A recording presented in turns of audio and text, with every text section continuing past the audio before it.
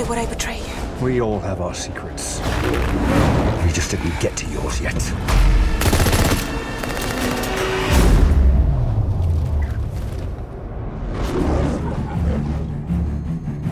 The world is arming faster than we can respond. Where's 007? I need a favor, brother. You're the only one I trust for this. The world's moved on, Commander Bond. You were 00? 2 years. So stay in your lane. You get in my way, I will put a bullet in your knee. The one that works. I thought you two would get along. Name? Bond. James Bond. So you're not dead? Hello, Q. I've missed you. Is the most valuable asset this country has. If you feel yourself losing control, I'm not going to lose control. James, you gave up everything for her. When her secret finds its way out, it'll be the death of him. What is it? You don't know what this is. James Bond. License to Kill. History of violence. I could be speaking to my own reflection. Only your skills die with your body. Mine will survive long after I'm gone. History isn't kind to men who play God.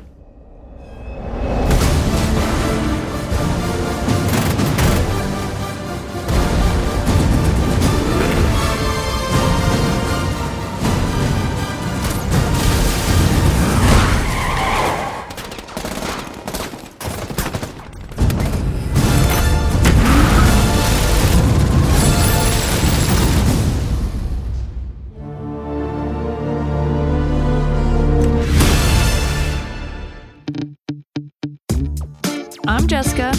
And I'm Cameron. And we're just two cousins who love watching movies. So we decided to make a podcast. Welcome to the What the Flick podcast.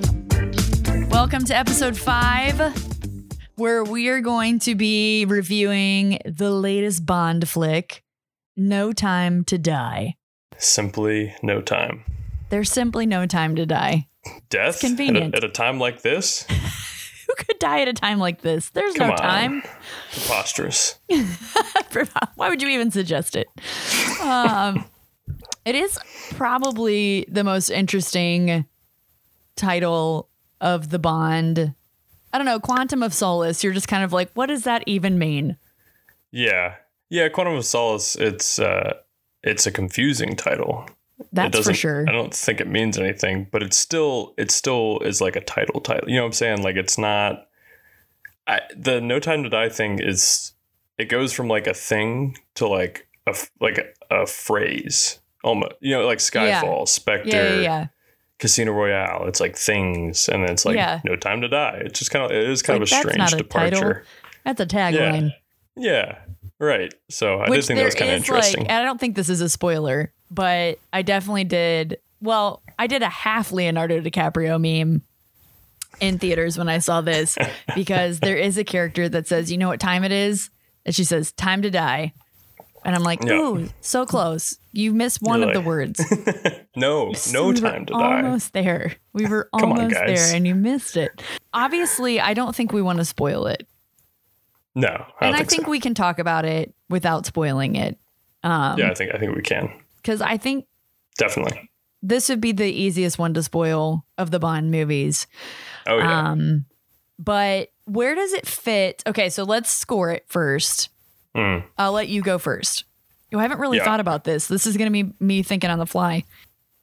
Yeah, I'm just triple checking. Okay, yeah, that's what I thought it was. I came in at a very high, grandiose 92 out of 100. Yeah, that is very high.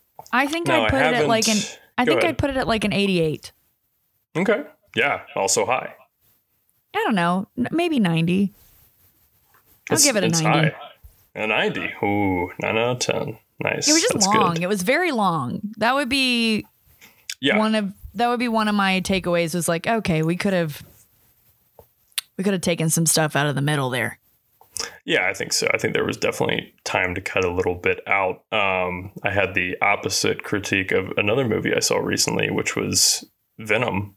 Oh, you did see Venom? I've not seen. I didn't see the first one. I still haven't seen the first one. It's they're not good per se. They are entertaining. But this one, this Venom Let There Be Carnage was too short. Oh, it's too short? Way too short. Yeah. Yeah. They definitely missed out on like being able to elaborate on some of the characters a little bit more. So everything just felt like super weirdly rushed. But with this one, yeah, I mean, I don't think it had like a pacing issue or anything. Like it felt like paced fairly well, but it was just like a little bit long. There might have been a few things that they could have cut out. I don't know if I've scored Skyfall in my database. That was going to be my next question after scoring it was, where do you rank it? I have Casino Royale at a 95 out of 100. Oh, wow. And I think my favorite of the Craig Bond movies is Casino Royale. Mm-hmm. I was going to say like Skyfall for me, just nothing tops Skyfall. Yeah. See, when for a long time, like when after Skyfall like came out, I felt that way. I was like, this is definitely like my favorite that I've seen. And then I went back and watched Casino Royale because I hadn't seen it in a long time. And I think I'd only seen it one time. And I've gone back and watched it multiple times since then. And every time I've watched it, I liked it more. And I think it has passed very, very slightly Skyfall for me. I think I like Skyfall more by like a little bit, but I think Casino Royale is better. I have only seen Casino Royale once. Casino Royale and Quantum of Solace. And I had every intention of doing a marathon before No Time to Die came out. But as it turns out, I had no time to marathon. So, which is the most insane thing ever because this thing was delayed like a year and a half. So really that's not... It's no excuse of not having enough time. I think I just kept, when it got delayed, I was like, oh, I'll watch it. I'll do that closer to when it's coming out. Right. And right. Then I didn't. I did watch Spectre before, mostly because I think I'd only seen Spectre all the way through once because I didn't really love Spectre. No, I didn't either. The opening sequence of Spectre is amazing. Oh, I love it. But truthfully, the only thing I really remembered about it.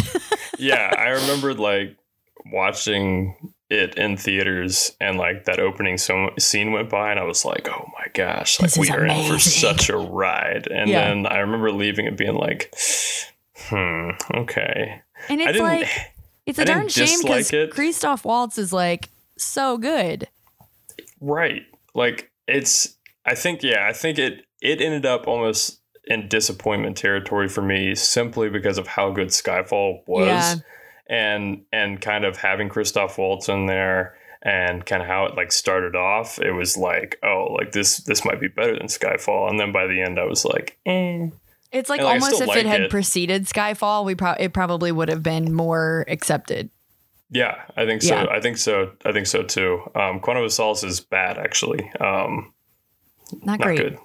Not great. But Casino Royale, I would recommend that you go back and watch Casino Royale. I think you might have a different or more fond view of it now than I don't remember not liking it. I think I just was like, I grew up in the Pierce Brosnan era of Bond, like with GoldenEye for N64. And not that I like watched those Bond movies when they came out. I was too young. But to me, like Pierce Brosnan was always Bond. And so having Daniel Craig, like I was like, Bond is not blonde. Like, what is this? Like, I think I was very like against Daniel Craig as Bond in the beginning. Yeah. So I think I kind of held that against him in Casino Royale and Quantum of Solace, but I freaking love Skyfall so much that I was like, you know what? He's not bad. Yeah, I think he won everyone over in Skyfall, really. And so I need to go back and watch it, but I would venture to say that most people's favorite Daniel Craig Bond movie will be one of those three: Casino Royale, Skyfall, or No Time to Die. I think so too. Yeah, and scoring wise for me, just I don't know if I have Spectre scored in there.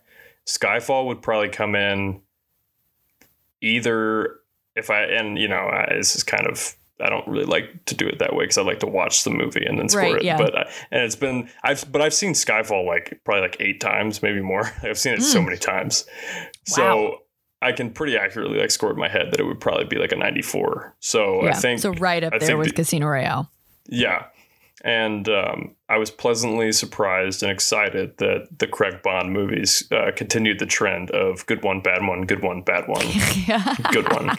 Right. He came out on top. 3 out of 5 is not bad. Yeah, 3 out of 5 is great. Yeah. I'll take that and I really think the time. like Spectre is not, I think in high, like probably if you watch it like amongst the like in, because there's a lot of stuff in Spectre. I'm really glad I watched it because it is actually very connected to No Time to Die.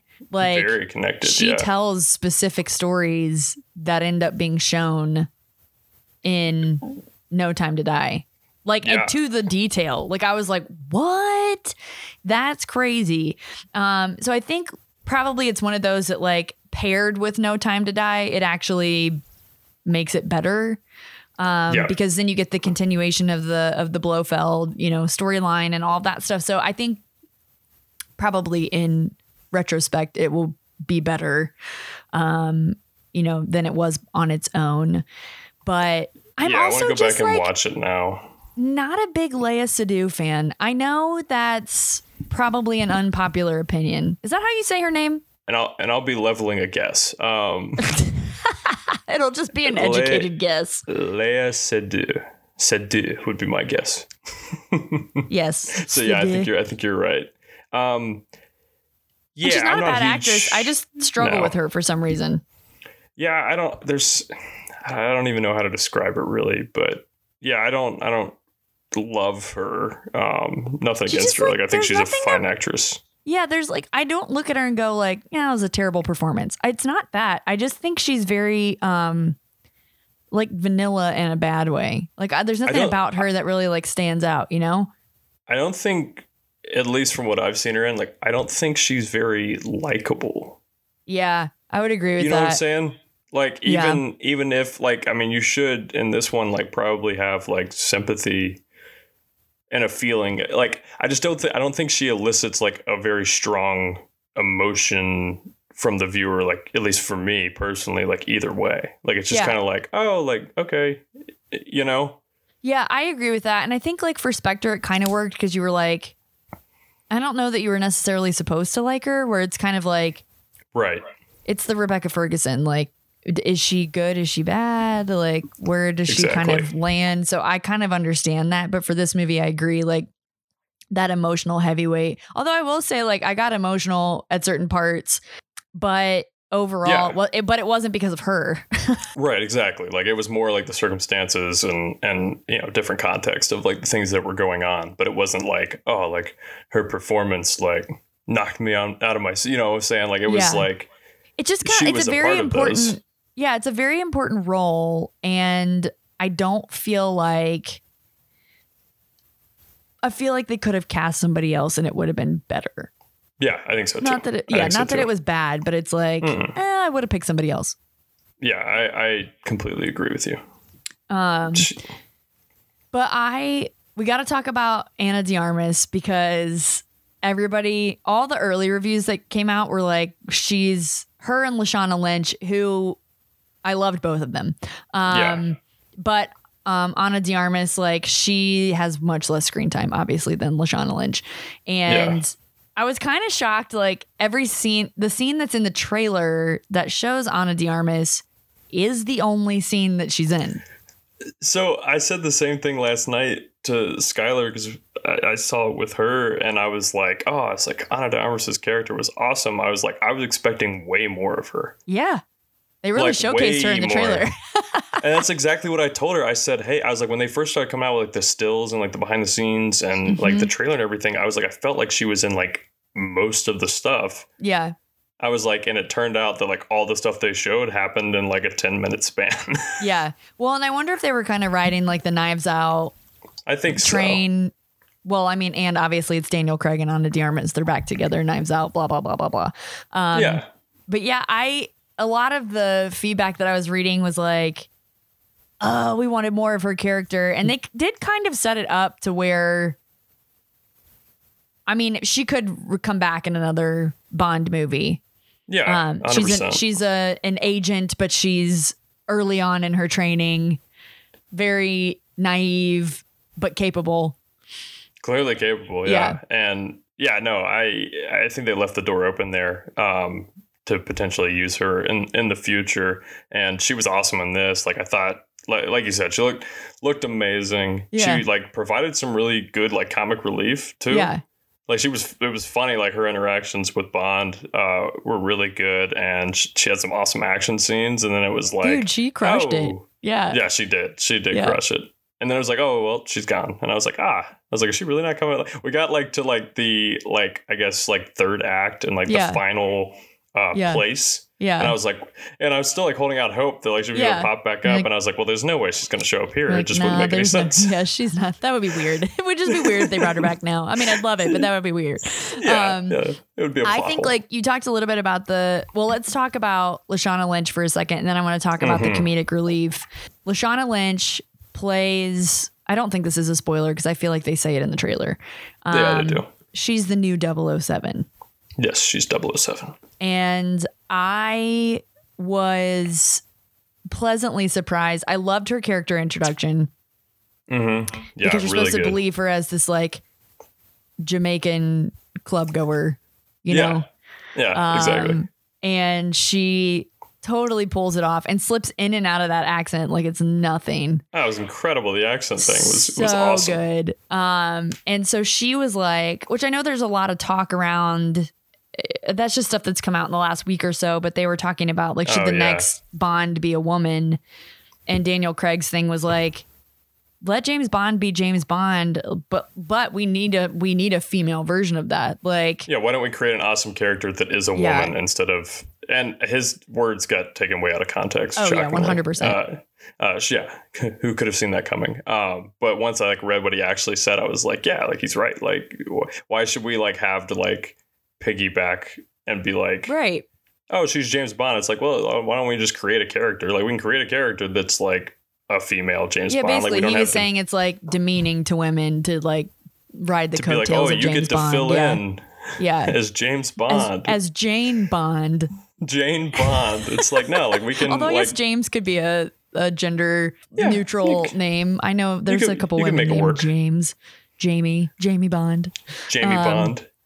So 2 big things in this movie behind the scenes. Well, 3, I guess, if you count the director. I'm not super familiar with the director's work, but one of the writers on the movie, Phoebe Waller-Bridge. Did you not know that? No. Dude, amazing. Fleabag is so good. It was her one-woman show. Did you ever watch Fleabag? Oh, yeah. I mean, it's very hard to watch, and I can't recommend it. But it is awesome. It is hard to watch, but it is hilarious. It's so funny. And it was so a one-woman show that she did. It's the best story ever because her friends dared her to make a one-woman show using only one word. And she agreed, and the word they gave her was Fleabag. And she was like, are you freaking kidding me? So she did this whole one-woman show, and it got picked up and as a TV series. And it had 2 seasons, which, fun fact, Hot Priest from season 2 of Fleabag is in Spectre. And he also played Moriarty in the BBC Sherlock Holmes. But sure did. Phenomenal actor. But Phoebe Waller-Bridge, I love her. And she was one of the people that helped write the screenplay for this movie.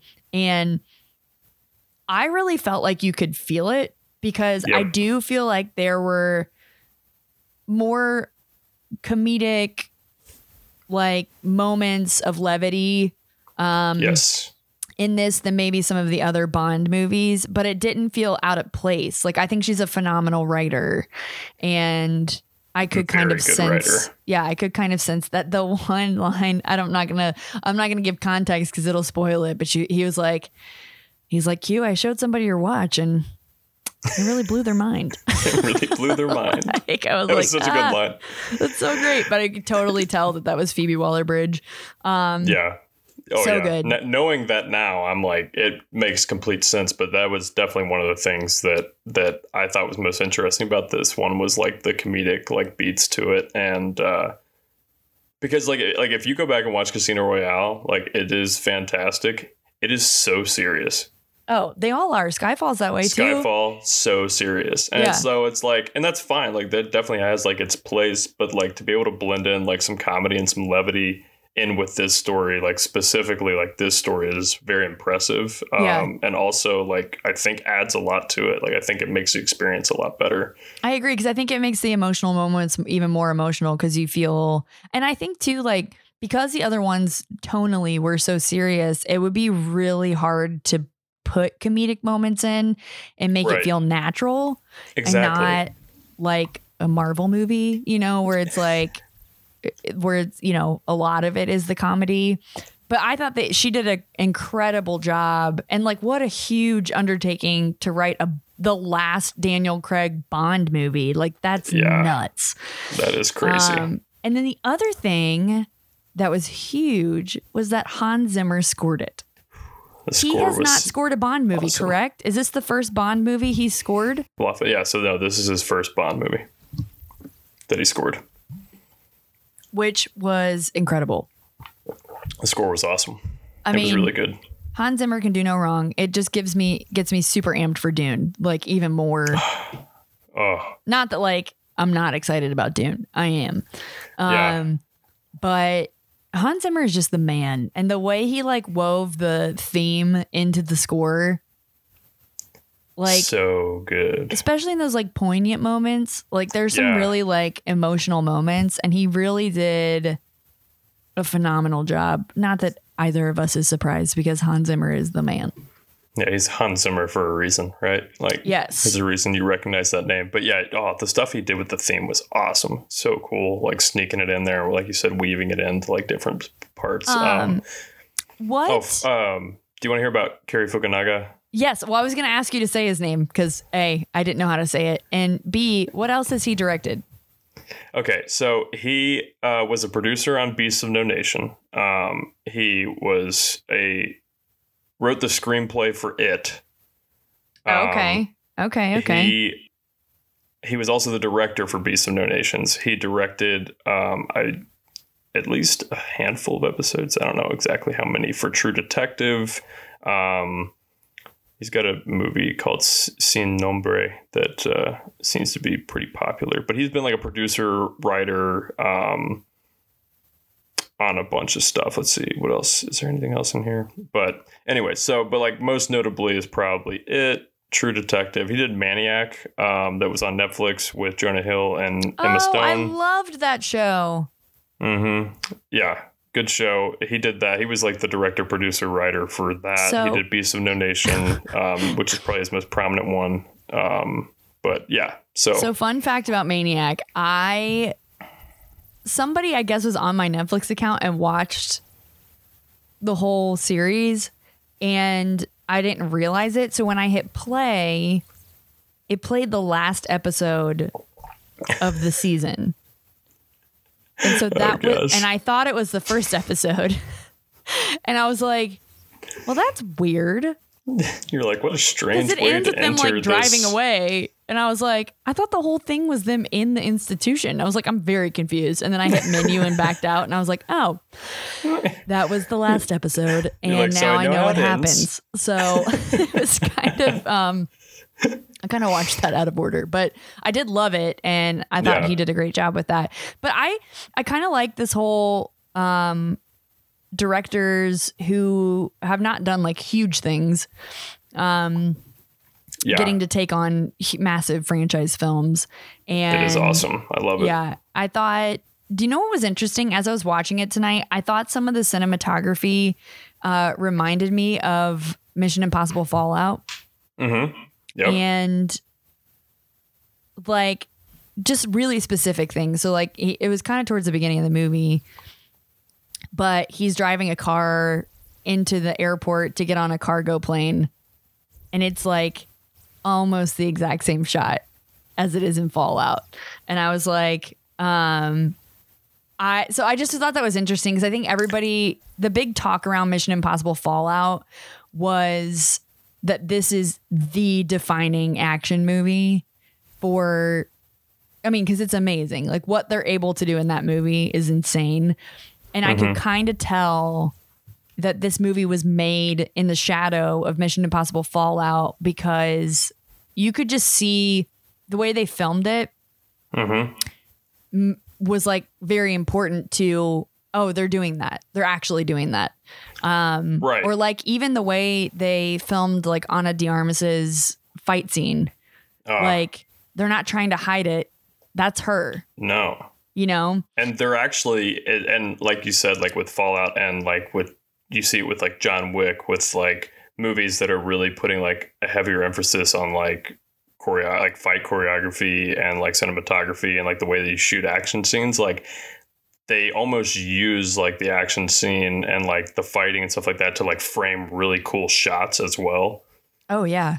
Like 100%. There was the one when Ana de Armas is like out of bullets and she's like disarming, but it's basically trying to like disarm those other guys, and she like goes to like the ground, and we get like an overhead shot of her like spinning and like kicking and everything like that. And it was just like the way the shot was framed and everything like that was like just super cool to me. And like you said, like they're not hiding anything. Like they're like they're not only like showing you like the fight choreography is like legit, like it's real, but they're also like utilizing the fights to like put together cool shots and cool views and stuff like that, which I think is really interesting, and I like it a lot.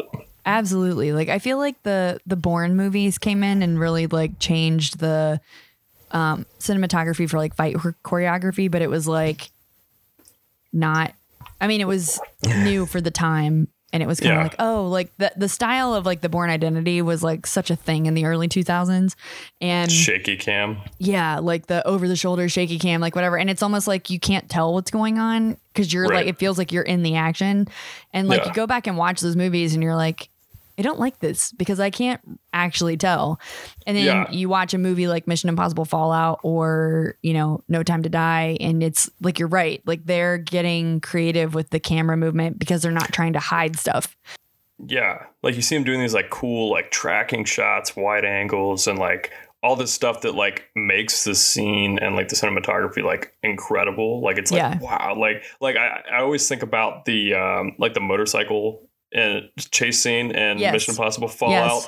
And it's like the way that they like shot that and also like used it to like frame the city at the same time and like just pull off these like really cool like backdrops and whatever. And it's like, I don't know, like that, like you said, like the Bourne shaky cam stuff was like, it's interesting. And I think it does like serve the purpose of like making you feel like you're like in the action. Yeah. But I think like I would much rather watch something that is like in the style of like Mission Impossible Fallout, and how they're kind of like almost revolutionizing like the way that you like film stunts and film like action scenes. It feels good that we've graduated beyond the Bourne era.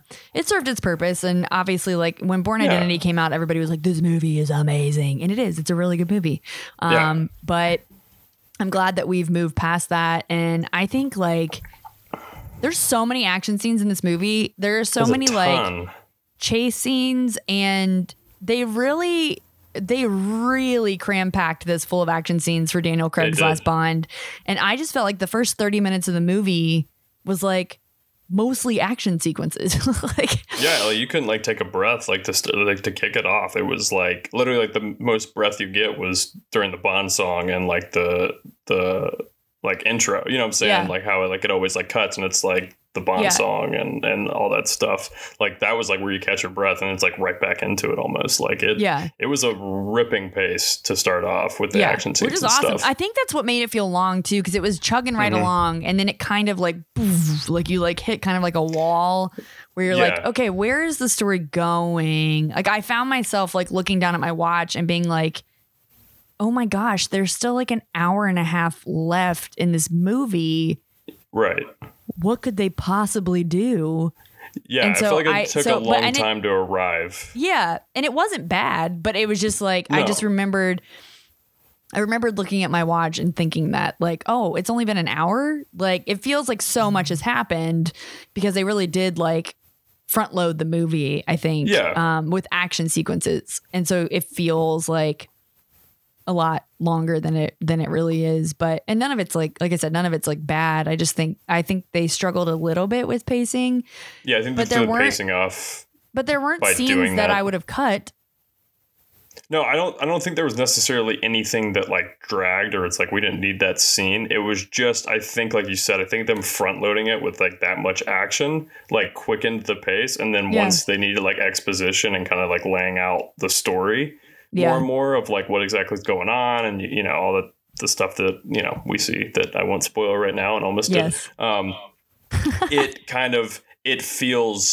It feels slower than it actually is because of the fast pace at the beginning of the movie, I think. And so like I think if they like cut it a little bit more, like it might have gotten a little more seamlessly, but still, like you said, it was all good.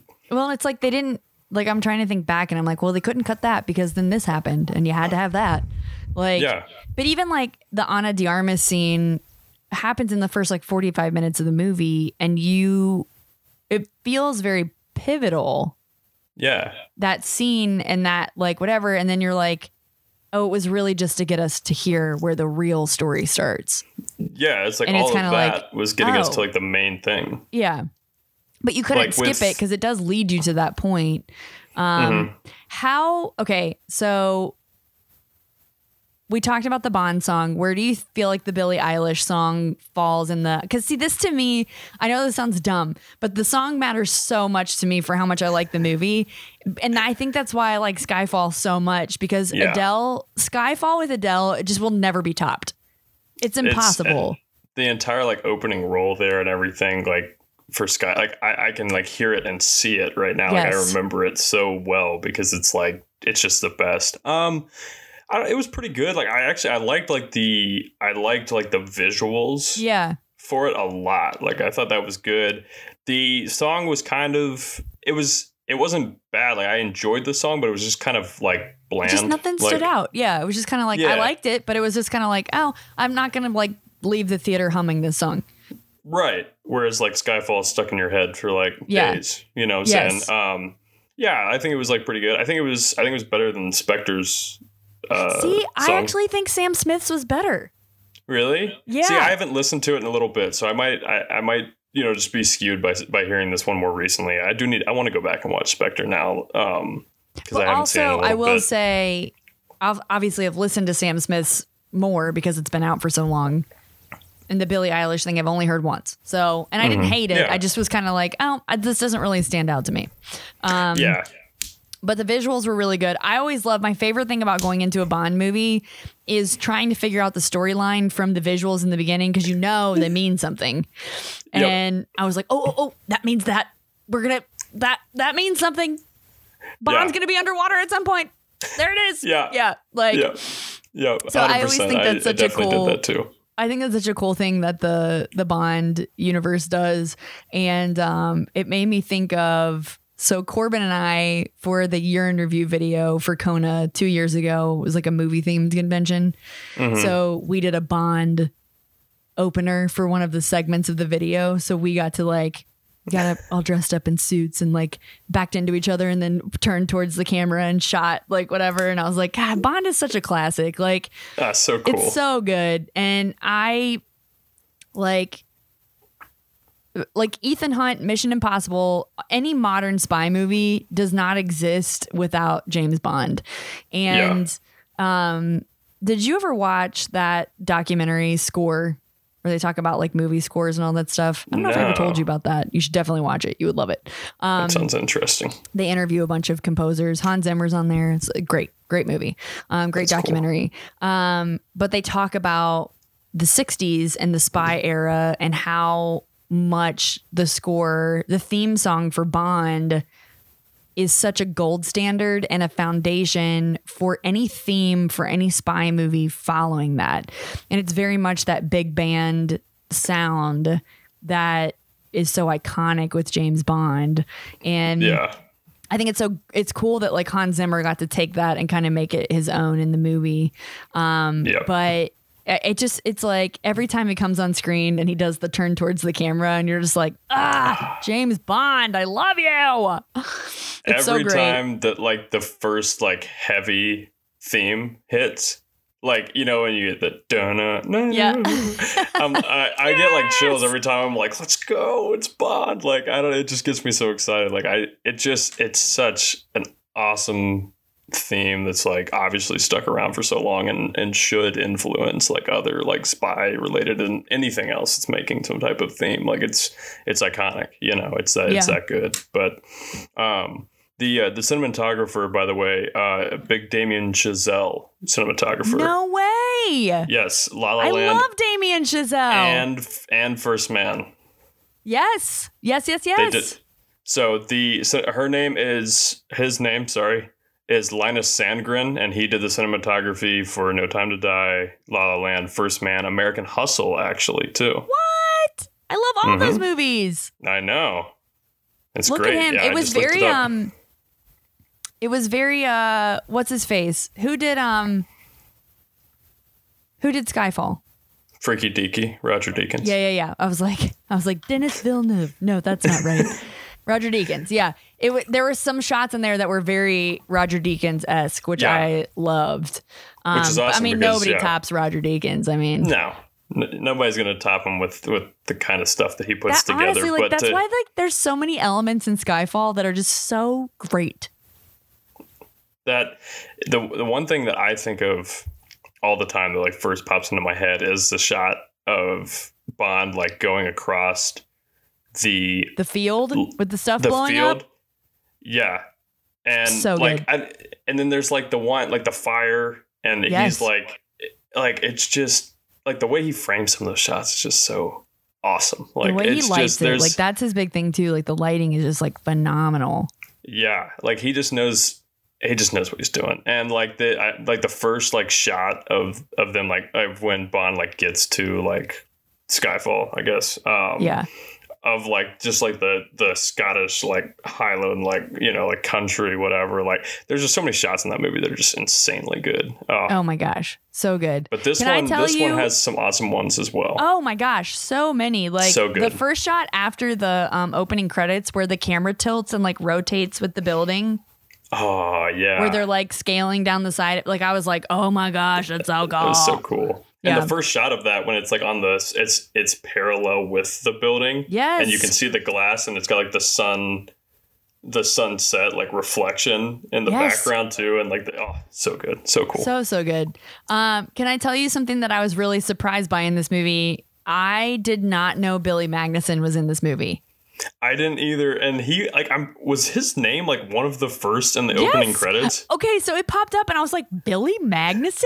He's not in the trailer at all. No, you don't see him anywhere. I hadn't heard anything about it, and then like literally the first name that I saw pop up for like the opening credits was Billy Magnussen. I was like, what? What? I know. I was like, Billy Magnussen's in this, which I love Billy Magnussen. I was just shocked by it. I was like, what I know. in the I was world? like, what the heck? And then, well, because you talk about that, like Ana de Armas was in everything, and she's in like way less of the movie than Billy Magnussen is. His name popped up, and I was like, and he was so perfectly cast. Oh, he was awesome. Yeah. He was so good. He just does that like cheesy, like straight boy, like just like I'm at the CIA, like I'm at the State Department, and I'm here. He's so good at that. You're right. He does like a very good, like, buttoned up, like, you know, whatever that like you don't trust still. Yeah. You know what I'm saying? Like where he's just he really smiles good. too much. Yeah, right. Like he does just have that like goofy smile where he's just like, you're like, what are you doing, man? Yeah. He was a good surprise in this. He was. Really, really, I was like, oh my gosh, I forgot Jeffrey Wright was in it, even though I knew he was in it. I love him. Yeah, same. We haven't even mentioned Rami Malek yet. I know. Honestly, because I don't think he was that strong of a villain, if I'm being totally honest. And so I was thinking about that right before we hopped on, and I think that was intentional, and I think it worked really well. Yeah, I wasn't like distracting. his performance, but I also like when you talk about Skyfall, like Javier Bardem's like performance is like so creepy, and like Christoph Waltz is so good. Yeah, that it's a little bit, and I don't know if like, okay, this isn't a spoiler because it's in the trailers. He wears the mask, the white mask, which is creepy as all get out. But his skin is like messed up under the mask, right? And so. He looks kind of like a burn victim. Yeah, he doesn't move his face that much. He doesn't emote at all. And I think I was thinking towards the end, I was like, is it because he can't? Because his face is burned, or was it an acting choice? Like, yeah. I feel like it did like fit like how the character kind of was, but it was kind of strange. I don't know. My thinking is that, like you said, Javier Bardem, Christoph Waltz, very strong, very powerful, like on screen, like psychopaths, like actors, genuine psychopaths, characters, and like really, really good, right? I think Bardem was a little bit better in his movie than Waltz was in his, but they were both good, and they were both like pretty strong, like villains, and I felt like that's the thing is like I can say like Rami Malek was kind of like a weak villain, like you didn't really get like a whole lot out of him, and I think it honestly made the story they were telling better because Probably. They focused on so many other things. Like it was less about, I think it helped them like really focus on like Bond. Yeah. And like it was his like kind of like wrapping up, whatever. And I think they like really let that kind of like breathe. And I think that paid off for them like, tenfold. And that I think I don't know if they did it intentionally or not. Like, I'm sure they probably wanted a strong villain, but I think having like a little more of like a background villain, like actually helped the movie as a whole.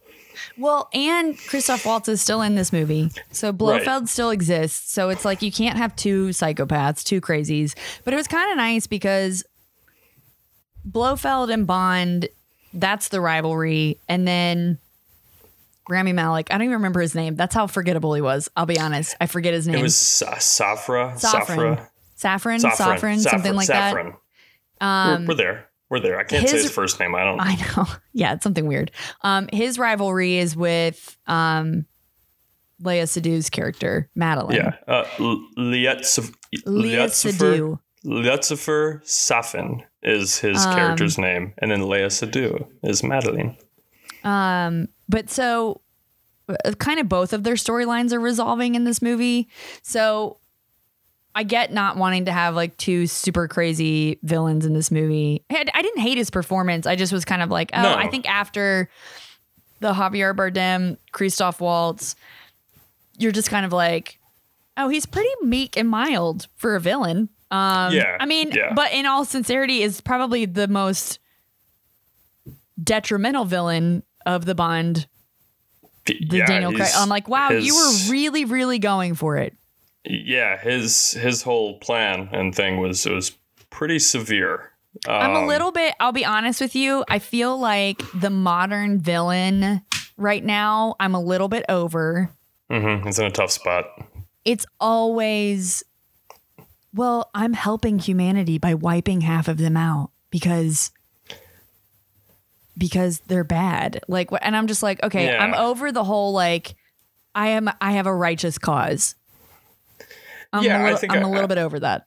I think I am too. And like, and I understand why it's like this, but it's like, everything seems to be like tech, like, you know what I'm saying? Like tech based where he's like, like nanobots or like whatever, where it's like, okay. And it's like, I find myself appreciating like action or like drama, whatever that have like movies now that have like just like smaller scale or like a little bit like more... I just want like a good old explosion, blow something up.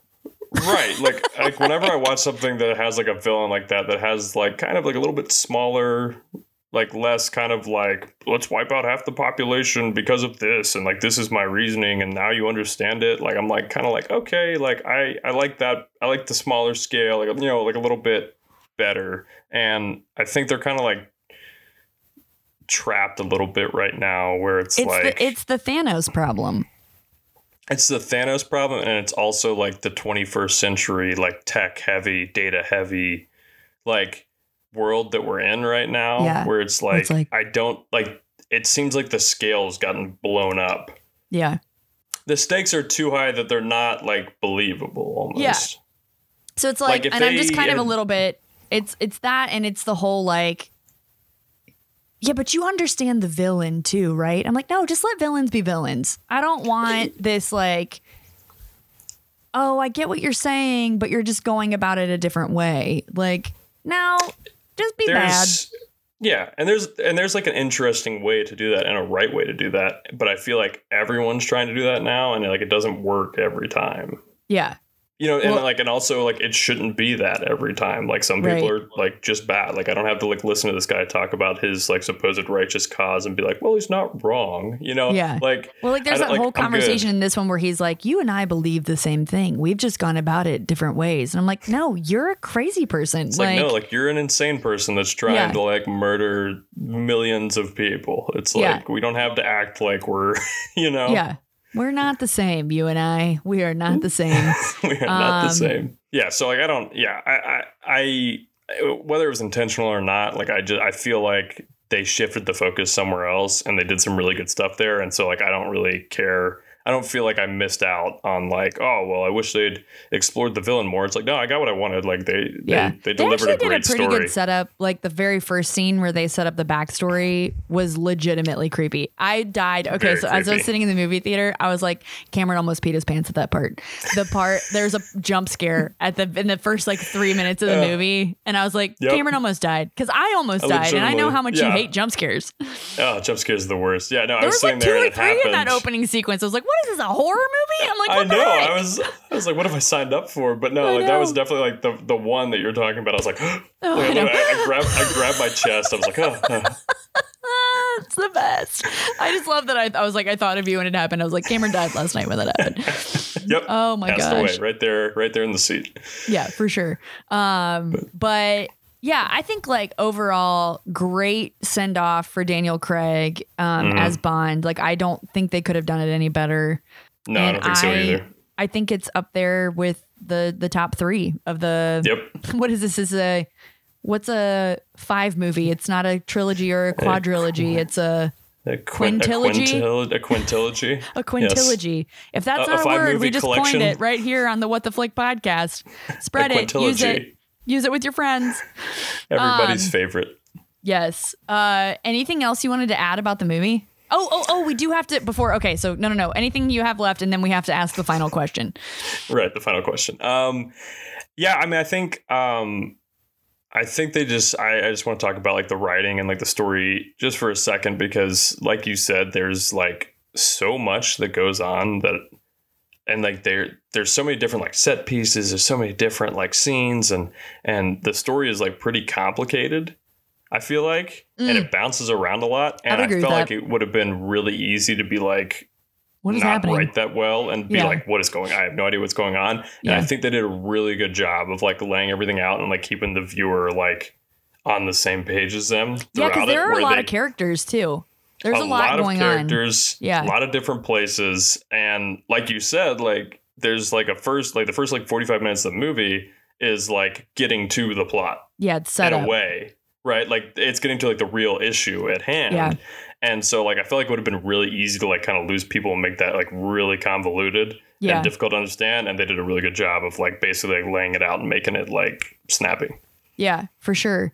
I thought too they did a good job of wrapping it up for all of the characters that were involved, whether or not they come back for the next like Bond iteration. Like I don't know how that stands, like if they'll recast, if they'll have new characters. But I felt like they wrapped up and did a good service to the characters that we've come to know and love in this quintilogy of Bond movies. Yeah, I agree. Like Moneypenny and Q and even M. He's only been in 2 of these. Once Dame Judi Dench, rest her soul, passed away in Skyfall. That's right. But I think they did a good job of wrapping up those characters. They didn't have like a ton of screen time, but I felt like they served their stories well. For sure. Okay, so final question. Who should the next Bond be? I know what your answer is going to be. Can I guess? Yeah, I have a couple answers, but you know my main answer. Is it Idris Elba? Oh, no, it's not. Is it not? I would like to see Idris Elba, but my answer is Tom Hardy. Come on. Oh, yeah, duh, I'm an idiot. I think, okay, I said this about Daniel Craig, though, too, and I came to change my mind about it. Tom Hardy seems too tough to me to be Bond, but Daniel Craig played it that way, and I thought it panned out pretty well. He would be a good Bond. See, so like my thing is Daniel Craig was like a big departure from like previous Bonds where he was kind of like gruff and like muscly and they're all very like suave. Yeah, and so like I have like a couple different ones that I could see, but my brain pick that's just like I would love to see that is Tom Hardy. Henry Cavill would be awesome as the suave guy. I know. I honestly I feel torn because obviously I would love to see him as Bond. Yeah. And he's kind of at the right age where he could play him for the next 10 to 15 years and it not be weird. Yeah. That's the thing with Idris Elba too is he's old. He's already old. You'd only get a couple movies out of him, but he'd be great. He really would be great. He would be awesome. I think Henry Cavill is like the most obvious choice. Right? I think so too. He's the one that fits Bond the most. Did you see though he came out? I don't know if he came out and said it or if somebody asked him or whatever, but he said he would love to play a villain in the Bond universe. I did see that. Yeah. And I was like, that's interesting. That is interesting. Because obviously obviously I loved him in Mission Impossible Fallout, but he's the most like quintessential when you think of Bond. Like, what do you think of? Henry Cavill is the guy. Yep. But so that honestly, like, I feel like that would be my pick, but I would not hate to see Idris Elba. Actually, I would be interested in seeing Tom Hardy. Who are some other names that are floating around out there? So I'm trying to think, like, I was trying to think of this like last night. And I didn't really come up with any like great answers. I think though, Idris Elba is the one that's been talked about the most, I think. Yeah. And he's been talked about for like a long time. I just figured out who it's going to be. Who? It's going to be Taron Egerton. He's too young, don't you think?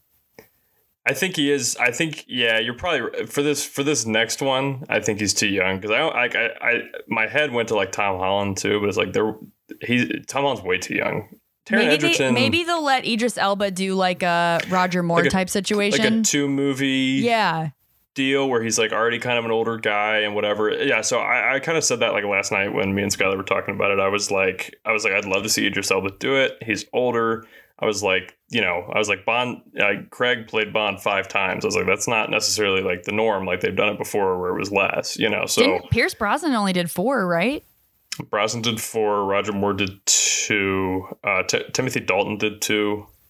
Yeah, there's a couple that have done 2. They could totally go that route with Idris Elba. They'd probably need to film them relatively close together, but yeah, I would love to see it. I say that, but Tom Cruise is 60 and still filming Mission Impossible. So I mean, who are we to judge? They'll figure it out. But some other ones here, like we could do our most recent Batman, Rob Pat, our soon to be most recent Batman. I could definitely see him. Trying to think, who else do we got here? I'm just like looking. Kit Harington, but he doesn't really fit the mold. Ooh, you know who would be good? Johnson What's his face? fit. Other Game of Thrones guy that's in Eternals. Richard Madden. Yes, you're right. You know what? I could definitely see Richard Madden being Bond. I think he could play Bond right now. Yeah, he's kind of at the perfect. He's kind of Henry Cavill age, where it's like you could get a few years out of him. Yeah, you'd have a lot of runway there for him. You're right. Richard Madden would be really good. Because he does like a buttoned up kind of like, I don't know how much stuff like you've seen him in, but I've seen him do like some more like very like suave or like just like buttoned up like official kind of stuff before. Like, I don't know, he could definitely pull it off. I like Richard Madden a lot. Was he in The Bodyguard? Was that him in that show? Yeah, it was him. Yeah, I watched a few episodes of that. He was good in that. Yeah. I could see it being him. Yeah, I think any of those would be. I mean, maybe they'll do it. Maybe they'll do a total curveball and offer it to Meryl Streep. Hey, come on, Get Meryl in there. But it's not Meryl as a woman. It would be Meryl as a man playing James Bond. A Mrs. Doubtfire situation. Yes, a reverse Mrs. Doubtfire. Meryl Streep in her advanced age has signed on. It would be the true test of Meryl Streep's career. Right. To be like everybody says Meryl Streep could play anything and be the right actor for the role. I'd like to see her take on James Bond. It's like, if she's that good, she ought to be able to do it, right? I know. Let's see what Meryl's really. Let's see if she's up to snuff. Only a true actor could play. Exactly. Only a true actor could be an elderly woman and play James Bond. I don't know. If anybody could pull it off, she's the one I'd put my money on. Oh my gosh. All right. Well, I think our listeners should weigh in who they think should play the next James Bond. So when we put this up, I'll throw that question out there. I'd love to see if there's other ones that we've missed that maybe you're thinking, well, what about this person? And we would be like, oh my gosh, we didn't even think of that person. That's a good call. Right. Right. I'm sure there are. Yes. So we got a slew of good movies coming out. Hopefully we won't go a few weeks in between episodes like we did. That's 1,000% on me because I kept telling Cameron, like, I'm going to see Shang-Chi, I promise. And then we'll record an episode. And then Bond came out and I was like, I think we're just going to have to forgo. I missed Shang-Chi. I missed the window of Shang-Chi. So we'll be back next episode. Who knows? Who knows what movie it'll be? Hopefully one between now and Dune. That should be the goal. Yeah, that would Dune be. is coming. We've got The Last Duel and something else in between then. The one with Matt Damon and Adam Driver and Ben Affleck. That's a Ridley Scott movie. Yes, The Last Duel. Oh no, I know which one it is. Okay. Because I already know what my tagline for that movie is going to be. The true Last Duel is who has the worst haircut. Yep, I was about to say that Damon and Affleck hideous. have For that reason alone, the most horrific haircut There's some I've ever good seen. ones coming out. I'm super pumped for House of Gucci. House of Gucci Last looked Night awesome. in Soho. Last Night in Soho, very excited for. Yes, Dune. We got some good ones coming out, so hopefully we'll squeeze in another one here next week and we'll get going. But until next time.